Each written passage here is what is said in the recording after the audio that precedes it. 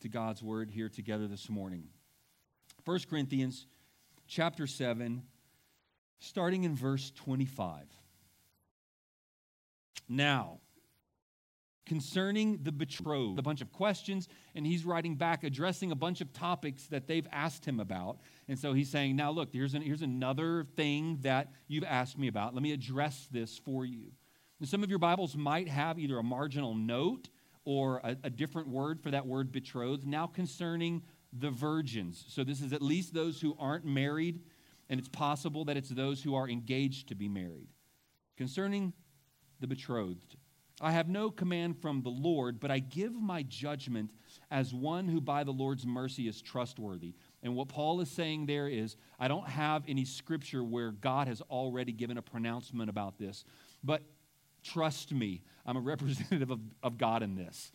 Trust my advice here. I think that in view of the present distress, it's good for a person to remain as he is. What does he mean, remain as he is? Are you bound to a wife? That simply means married, right? Are you bound to a wife? Do not seek to be free. Are you free from a wife? Do not seek a wife. But if you do marry, you have not sinned. And if a betrothed woman marries, she has not sinned. Yet those who marry will have worldly troubles. And I would spare you that. This is what I mean, brothers and sisters. The appointed time has grown very short. From now on, let those who have wives live as though they had none, and those who mourn as though they were not mourning, and those who rejoice as though they were not rejoicing, and those who buy as though they had no goods, and those who deal with the world as though they had no dealings with the world. For the present form of this world is passing away. I want you to be free from anxieties. The unmarried man is anxious about the things of the Lord, how to please the Lord. But the married man is anxious about worldly things, how to please his wife, and his interests are divided. And the unmarried or betrothed woman is anxious about the things of the Lord, how to be holy in body and spirit. But the married woman is anxious about worldly things, how to please her husband. I say this for your own benefit, not to lay any restraint upon you, but to promote good order and to secure your undivided devotion to the Lord. That phrase right there is the key to this passage. I'm saying this into verse 35 to secure something. I'm trying to lock something in. I'm trying to accomplish something for you. I want to secure your undivided devotion to the Lord. Think about that. Paul's saying to single and married. To those who are thinking about marriage, he's saying this. I'm securing something. I want to secure something. I want to lock in on something for you. Here's the most important thing for all of you. I want to secure your undivided devotion to the Lord. If anyone thinks that he is not behaving properly toward his betrothed, if his passions are strong, and it has to be, let him do as he wishes. Let them marry. It is no sin. But whoever is firmly established in his heart, being under no necessity, but having his desire under control, and has determined this in his heart, to keep her as his betrothed, he will do well. So then he who marries his betrothed does well. And he who refrains from marriage will do even better. Ooh, that's a verse we got to find out what Paul is saying. Let me read that again. He who marries his betrothed does well, and he who refrains from marriage will do even better. We're going to have to figure out what that means.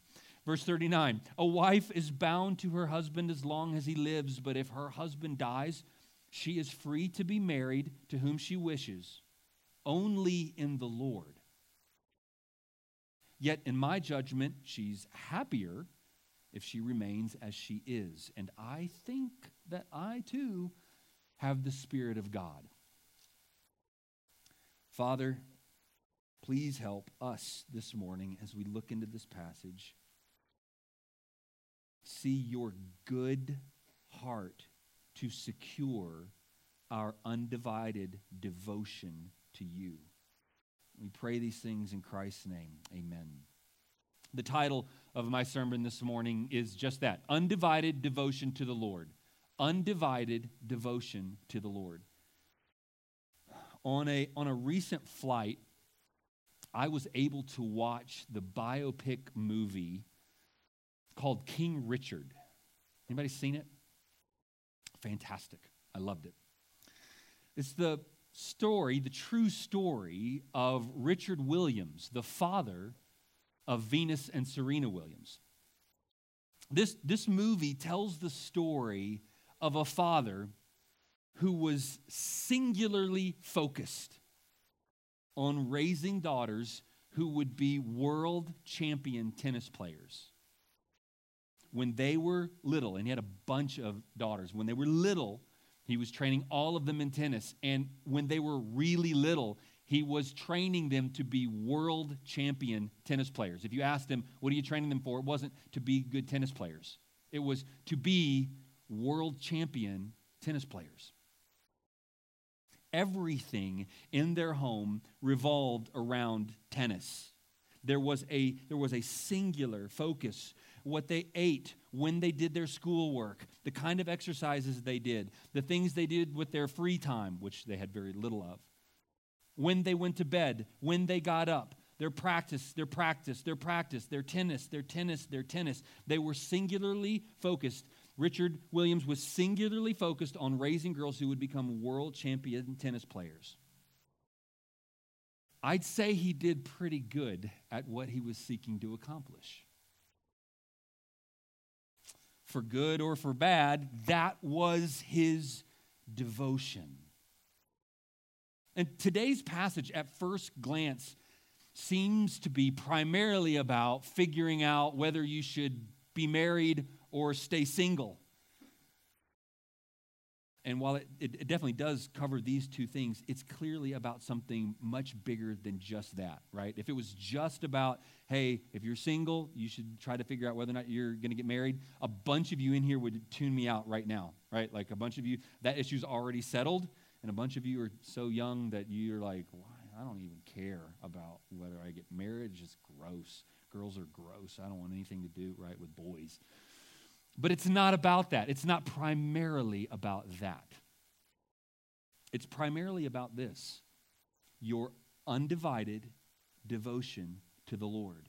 Whether you are single or whether you are married, here's what God wants from you. Listen, this is what God wants from every single one of you this morning. He wants your undivided devotion to the Lord. D.L. Moody once said, "The world has yet to see what one man completely devoted to Christ looks like." Think about that. There's some really wonderful Christian men and women who have gotten a lot of wonderful Christian work done for God.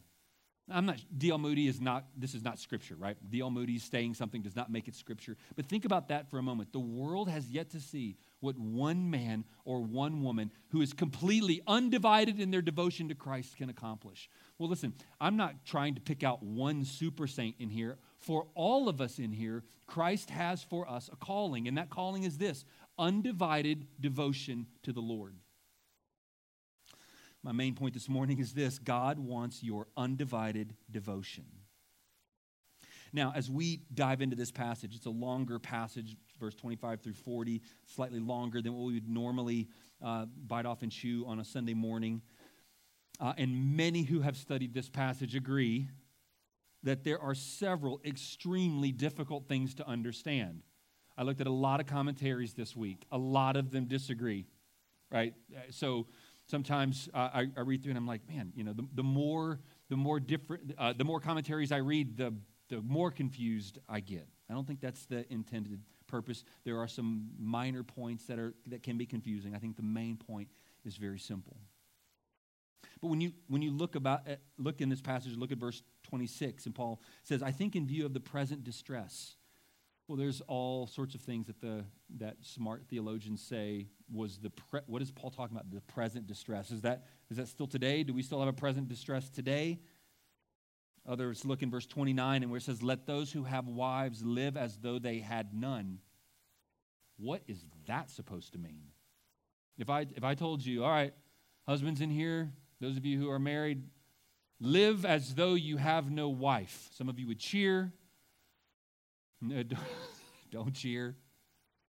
If I said, live as though you have no husbands, because obviously both sides of that coin work, you would think, well, what is Paul getting at here? Verse 36. Look at verse 36. Verse 36 and following is really confusing. If anyone thinks that he is not behaving properly toward his betrothed, well, there are some who say that the he there is talking about a fiancé and behaving properly toward his fiancé. Others believe this is a father who's responsible for the marriage of his betrothed daughter. And you can read wonderful Christian men who wax eloquent on both of those issues. Well, we're going to try to land the plane on answering all of these questions here this morning. But again, the main point is that what Christ is after and what Paul is addressing here in this Corinthian church is this, that the Lord wants of you undivided devotion to Christ. Undivided devotion to Christ. Why would Paul talk about marriage? Why would Paul talk about undivided devotion to Christ? Well, I have three reasons that he articulates right here in this passage. First of all, that life is hard. Second of all, life is short. And thirdly, life has purpose. Your life is hard. It is. I know you. I know everyone in here pretty well, and I know some of you extremely well, and I know your life is hard. You don't have to say amen. You don't have to nod your head. I know your life is hard because everyone's life is hard, because life is hard. Life is short. Some are shorter than others. Some pass away in infancy, and some live to be 80 or 90. Regardless, life is short. A 90-year-old life is still, in the grand scheme of eternity, it's a short thing. But brothers and sisters, life has purpose. God has created and saved and called you for a reason, for a purpose. And if we don't understand that, then we will waste the years that God has given us, whether they be 90 or 9. Life is hard. Point number one, life is hard. Isn't that an encouraging day encouraging comment on Time Change Sunday? Life is hard. Verses 25 through 28 drive this point home for us. Concerning the betrothed, I have no command from the Lord, but I give my judgment as one who by the Lord's mercy is trustworthy. I think in view of the present distress, it is good for a person to remain as he is. Are you bound to a wife? Don't seek to be free. Are you free from a wife? Don't seek a wife. But if you marry, you will not have sinned. And if a betrothed woman marries, she has not sinned. Yet those who marry will have worldly troubles, and I would spare you that. Life is hard. He's saying, look, in light of the present distress, and if you get married, you will have worldly troubles, and I want to spare you that. Now, this present distress, what's going on with this present distress? Well, some commentators say that Paul is aware that the world that we live in is hard and that the evil one is set against Christians. There's the prince and the power of the air, and there is this good versus evil battle, and the Lord is coming back soon, and those are the kinds of things he's thinking about. Other commentaries, and I tend to agree with this one, that Paul is very likely referring to a specific set of hard things that are happening or just getting ready to happen. I think I saw one of you mouth this. There's this guy coming who's getting ready to rule Rome, a guy named Nero. Nero was a bad dude. I think sometimes because we live in such a relatively safe world, like the meanest things that happen to us is someone posts something negative on your Facebook post. And that's like the worst thing that happens to us. Nero would take Christians, specifically Christians, right? So he'd come to Liberty and be like, oh, great. Here are 100 candles to light my garden. And you might think, what on earth are you talking about? He would take Christians, dip them in pitch, light them on fire alive to walk through his gardens at night so he could see. No, they didn't walk through the gardens. They were on stakes burning alive. And he would walk through his garden so he could see, and the Christians were burning alive. Christians would be taken, and they would sew wild animal skins on the outside of the Christians and then put them in the arena and then release wild dogs on them, and you'd see how long you could survive that, but the dogs always won. Nero wasn't just picking people, he was picking Christians. He wanted Christians because he hated Christianity. Paul knows that the world is no friend of grace. He knows that the city of Corinth is no friend to Christians. He knows maybe God has given him some ability to know that there's really serious persecution that's getting ready to come. In just about 10 years from the writing of this book, these things would happen. And in light of these kinds of circumstances, Paul is saying, look, if you get married and then you get chosen to be one of Nero's candles, man, like, that's just a lot of extra things to worry about. Now you got a wife and children to worry about. In light of the present difficulty that you at Corinth are going through right now, I'm just telling you, it's better not to be married and have all those responsibilities and all those worries. Life is hard for a single person, but life is, and all my married brothers and sisters in here can nod in an honest, humble agreement, life is significantly harder, especially during times of difficulty, for a family. Many of us, the most thought we've had to give to something like this was during COVID, during kind of the hardest days of COVID. And some of us began to think, what is this? What is going to come of this world? Like, how bad is this going to get? What do I have? I mean, I've got 4 kids in my home. Many of you have kids in your home, and your thoughts did kind of go to, this is about as bad as I've ever experienced life here in the United States, and what kinds of things do we need to be giving thought to? If you marry, even in the incredibly luxurious life that we experience here in the United States, you will have worldly troubles. Worldly troubles doesn't mean sinful. When I say worldly, Paul's not saying you're going to be consumed with bad stuff. It's just the stuff of this world. You're going to be mindful of worldly troubles, and I want to spare you that. Paul, as a spiritual father and authority, is speaking into the lives of those he cares about, and he's giving his spirit-filled, spirit-inspired counsel. He's like a loving father speaking wise counsel into the life of his children. Young people in here, from the youngest in here to the oldest who are still single, let me encourage you to seek the input of those around you. Seek the input of the wise spiritual people that God has put in your life, of your parents and of your pastor, and ask them, hey, in light of me, in light of the circumstances of this world, what should I do? Ask them, do you think I should marry so-and-so? And then listen. Ask them if they think you're ready to be married. Ask them for advice. If you are going to get married, ask for advice on how to do this thing called marriage in the world that we live in. One pastor says this, it's a wise thing for couples to counsel with their parents and with their Christian leaders in the church, lest they rush into something which afterward they regret. And even in this incredibly easy world that we live in today, compared to whatever it was that Paul was facing, life and marriage is hard. The best marriages are hard. They're still hard. The very best marriages are still hard. There's a lot of marriages represented in this room.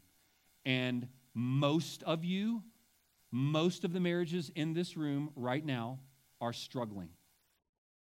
How do I know that? Because the Bible tells me so.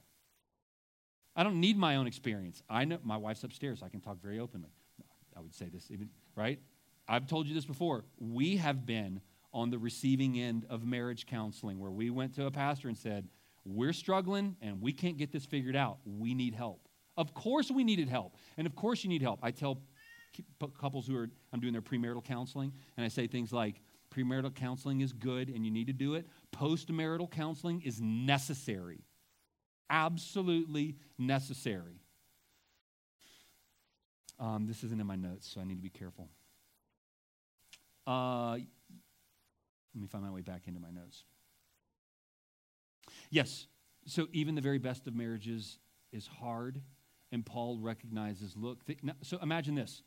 So while you might look at the world that you live in right now and think, there doesn't seem to be like a present distress right now. Well, if you lived in Ukraine, it might. If you lived in North Korea, it might. If you lived in northern Ethiopia, isn't there a lot of famine and like war stuff up in northern Ethiopia, south of Eritrea right now, right? Like if you lived there, these words would make a lot of sense to you.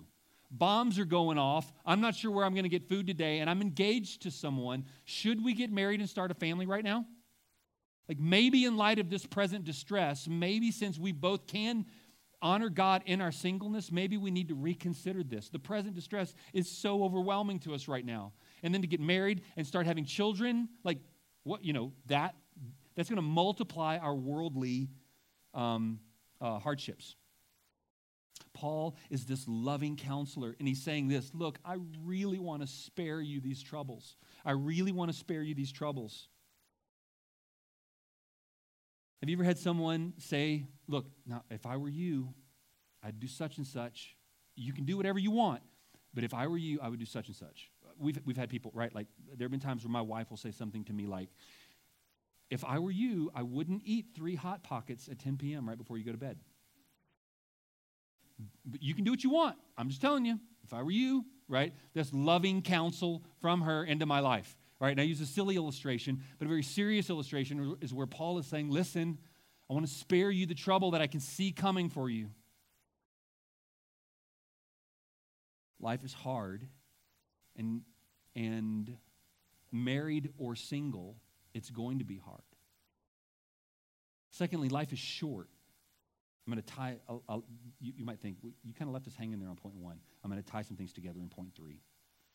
Secondly, life is short. Verse 29, this is what I mean, brothers. Paul's saying, let me explain.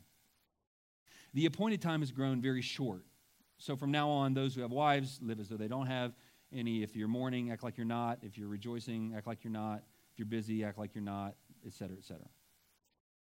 First, let's talk about what is the appointed time. Brothers, the appointed time is very short. Well, we don't exactly know what Paul means by that.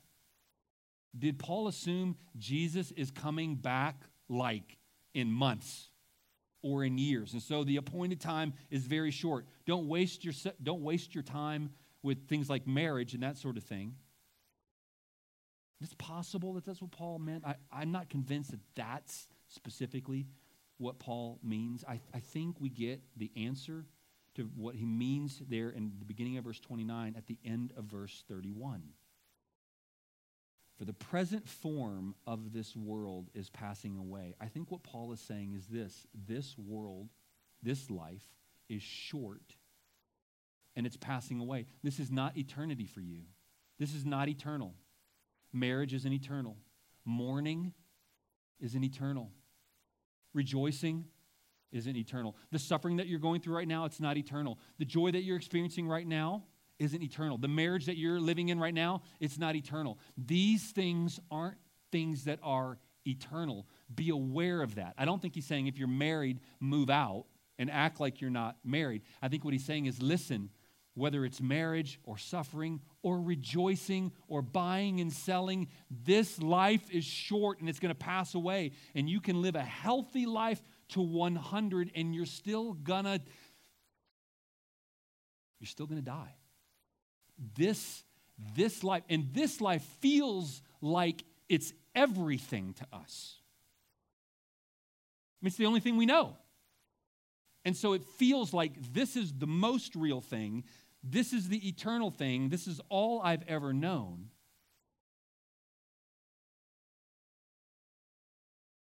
One of the best illustrations I can think of, I think I originally heard it from Brian Pate, or a version of this. So next week, this week, on Wednesday, my whole family, we're flying to California. We're doing Marilyn Van Beek's wedding in California. We'll be gone. I'll be gone next Sunday. Pastor Matt will be preaching next Sunday. So our family is going to California. Now imagine this. We get packed up. And I said, kids, here we go. And we get to Amarillo, and we park the car, and we go in the airport there in Amarillo. And when we get into the waiting area there in the airport in Amarillo, I say to my kids, look at this place. We're here. This is it. We've arrived. Come on. Let's live it up. Right? And people in the airport, right? Like they got their earbuds in and they're, like they're not paying any attention to us. But like we're going to that, that one little cafe right there. And I'm like, kids, let's go. Buy whatever you want. Let's order 6. There's 6 in our family. 6 of everything. Right? And then we go to that tiny little gift shop there. And I'm like, come on. We're all getting Amarillo t-shirts, baby. And we get Amarillo t-shirts, right? And we get little toys and trinkets and little shot glasses that say Amarillo. I'm like, hey, we're here. We're living it up, right? And then we start meeting people, the TSA agents, right? We're like, hey, how is it here? It's awesome, right? This is a great place, right? Like, you would think you're crazy. You're not where you're going. You're not to your destination. Bro, you're at the airport waiting. In fact, like you're in just the little tiny airport. It's not even anything fun to do. There are some cool airports out there. Some of you have laid over in some really cool airports before, right? You're like, I actually probably could spend a couple of days in this airport. Amarillo's not like that. Right? I mean, imagine how silly that would seem if we just kind of like brought our sleeping bags and pillows and we're like, we're here, we're staying here. We want to make this our forever home. Right? That's silly. Brothers and sisters, it is so look, I am preaching to me as much as anyone in this room.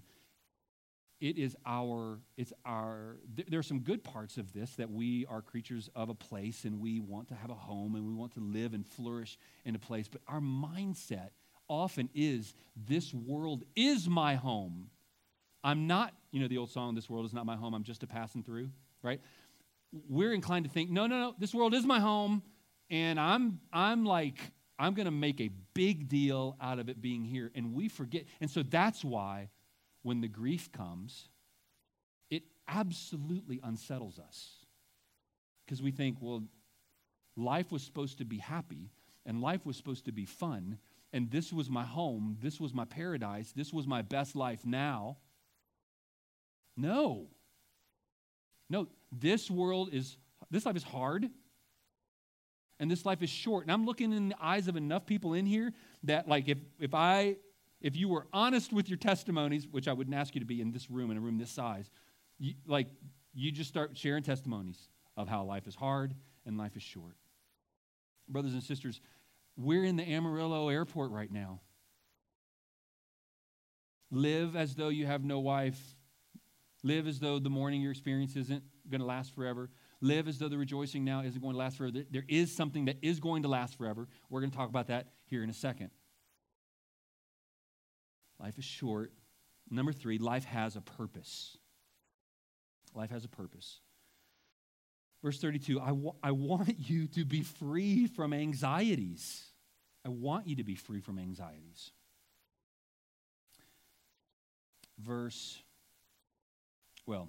Anxious about worldly things. Anxious about worldly things. Here, Paul is talking. He says, the unmarried man is anxious about the things of the Lord. how to please the Lord, but the married man is anxious about the worldly things. And then he goes on to say the same thing about women. Listen, here's something that I think the church needs to reclaim. I think in our world, and sometimes even in the church, singleness is viewed as this thing to be dreaded and avoided at all costs, and just marry somebody because it's better than being single. I think any married person would tell you, no, hang on. Being single in the Lord's will is infinitely greater than being married outside the Lord's will. Because it is. First of all, because it's obedient. Secondly, because it, practically speaking, is. There are ways in which, and we had a bunch of singles, and then a bunch of them got married, and we've got a bunch of singles they're not all here this morning, but there's a bunch of them kind of cropping back up here in the church again, which is great. There is, Paul is saying, and through the inspiration of God is saying, there is something special. There is a capacity as a single person to serve the Lord that you do not have as a married person. And I touched on this last week or the week before. There is a capacity. There are fewer worldly distractions.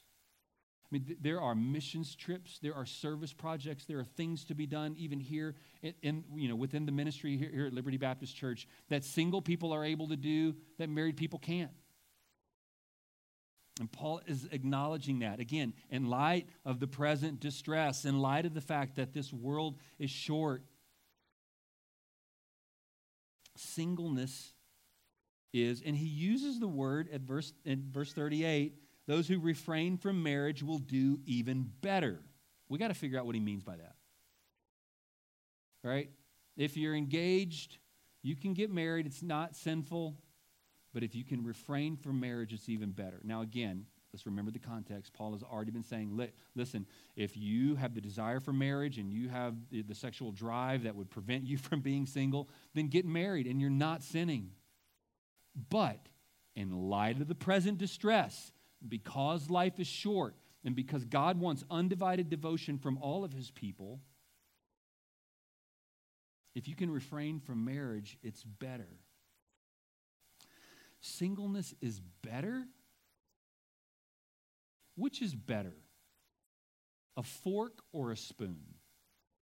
Which is better? Which is better? A boat or an airplane? Which is better?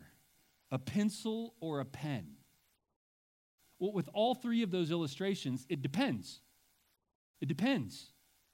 It depends on the circumstances that I find myself in. If I've got chicken broth for supper, a spoon is better than a fork. I'm probably not going to use either. I'm just going to drink it. If I'm trying to get to Amarillo, an airplane is better than a boat.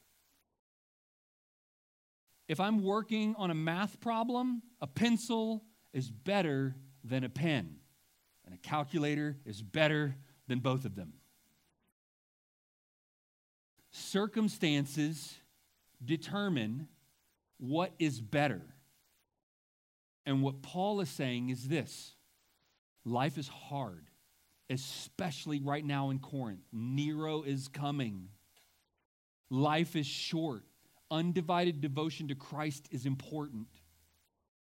And in light of these circumstances, Corinthians, in light of these circumstances, singleness, if it's for you, if it's a God-given gift for you, don't try to run from it and get married because that's what everyone is supposed to do. I don't want to lay a blanket over you, but if this is something that you can do, then it is a better thing right now, given these circumstances. Fork, spoon, depends. Boat, airplane, it depends. Pencil, pen, it depends. Marriage, singleness, it depends. And Paul is saying, in light of these circumstances, this thing is better for you if you can have it. He's not being legalistic. He's saying this for their own good. And he's saying this to secure their undivided devotion to Christ. Some people will have their undivided devotion to Christ will be seen in their singleness, others in their marriage. And he concludes here, verse 39, he concludes, a wife is bound to her husband as long as he lives. But if her husband dies, she is free to be married to whom she wishes, only in the Lord. Yet in my judgment, she is happier if she remains as she is. And I think that I too have the Spirit of God. Even there, he's saying remarriage, again, only in the Lord. That means only believers marry believers. To do otherwise is sin. This would immediately create for some the divided devotion that Christ desires to be undivided. Now here are a few principles. I've got I'm starting my conclusion, but I've got a slightly longer conclusion this week. By the way, point number 3 was life has purpose. Conclusion. Excuse me, before we get to the conclusions. I think there's 4 principles from this passage that we need to be aware of. Principle number 1, singleness is a gift for undivided devotion to Christ. I'm going to unpack undivided devotion to Christ in my conclusion. Singleness is a gift for undivided devotion to Christ. And there are questions that you need to ask yourself. Is this a way that I can live? In the light of the present circumstances, is this a way for me to give undivided devotion to Christ? Second principle, marriage is a gift for undivided devotion to Christ. If you don't have this gift of singleness, if you don't have the gift of singleness and you think, doggone it, I'm going to have the gift of singleness because I want to be undivided, devoted to Christ, and you're constantly going, but I wish I was married, right? Like now you're divided. Now your devotion is divided. You're like, I'm going to serve Jesus, but man, I wish I could be married, and you're divided. Sometimes marriage is I'm not distracted by the desires of marriage. I have a family, and now I'm able to be undividedly devoted to Christ. So principle number 2, marriage is a gift for undivided devotion to Christ. Principle number 3, if you're single, you must answer the question, what will provide you the greatest devotion to Christ? That's the question you have to ask yourself if you're single. If you're single and looking at singleness or looking at marriage, what will provide you the greatest devotion to Christ? Will marrying another believer provide you the greatest devotion to Christ? Or will staying single provide the greatest devotion to Christ? What will provide for you? I'm not making this up. I didn't come up with the rules. Jesus is the one who, through the Apostle Paul, wants the Corinthian believers to know what I'm after is your undivided devotion to Christ. To do otherwise is to be disobedient. Principle number 4, if you're married, you must live with undivided devotion to Christ. But why? Now we're in the conclusion. But why? Why?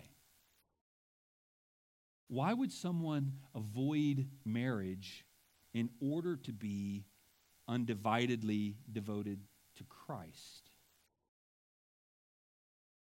Because to be married and not be known by Christ, or to know Christ, or to help others know Christ, would be a life wasted. Because you can be married and have all the stuff of this world and die and spend the bulk, the eternity, the real part of your life separated from God in hell. And that would be a waste. And you could marry a Miss America contestant. I have a friend who did. He won a Miss America. She won Miss America. A friend of mine married her. They are no longer married. You could have the biggest, fanciest house on the planet with the biggest, fanciest ranches with the best hunting in the world, and I would be your friend. And you can die, and when Jesus says, "Depart from me, I never knew you," those 80 years are nothing. They're nothing. They're vapor. They're here for a moment and gone. And the eternity part of you lives somewhere forever. Why? Why is it so important to live in a way that where you have undivided devotion for Christ? Because a life lived any other way is a wasted life. Look, I don't want to just kind of like barely get into heaven. I want to show up to heaven dragging people along, right? Not dragging people along. You know what I mean, right? Like, hey, I spent the 80 years wisely. I gave undevoted devotion to the thing that matters the most. I was in the Amarillo airport saying, come on, let's go to California. Come on, let's go to California. Come on. This isn't where we're going to stay. Like, there's some snacks, and we can eat them. They're real.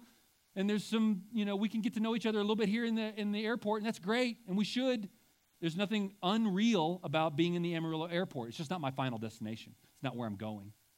And I want other people to go to California too. Listen, this world is real.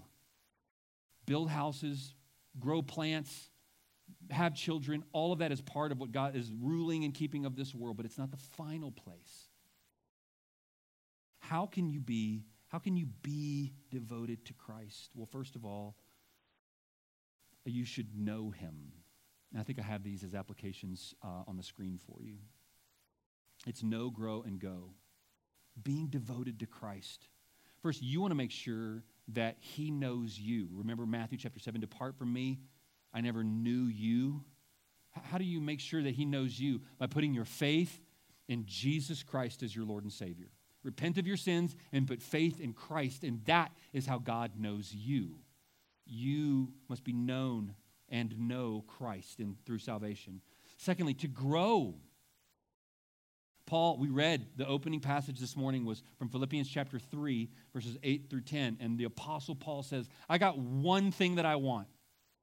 There's one thing that I am after, that I may know him. It doesn't mean that he didn't make tents, that he didn't go to feasts, and that he didn't have friends, and that he didn't travel a lot. He did all of those things. But in all of those things, there was one undivided devotion to knowing Christ. Brothers and sisters, as farmers and ranchers and mechanics and teachers and whatever, fill in the blank, whatever it is that God has given you to do, with the hobbies that you love, hunting and golf and bowling and whatever, checkers, whatever hobbies that you enjoy and whatever family God has given you, right? Children, grandchildren, great-grandchildren, like all of these things are real.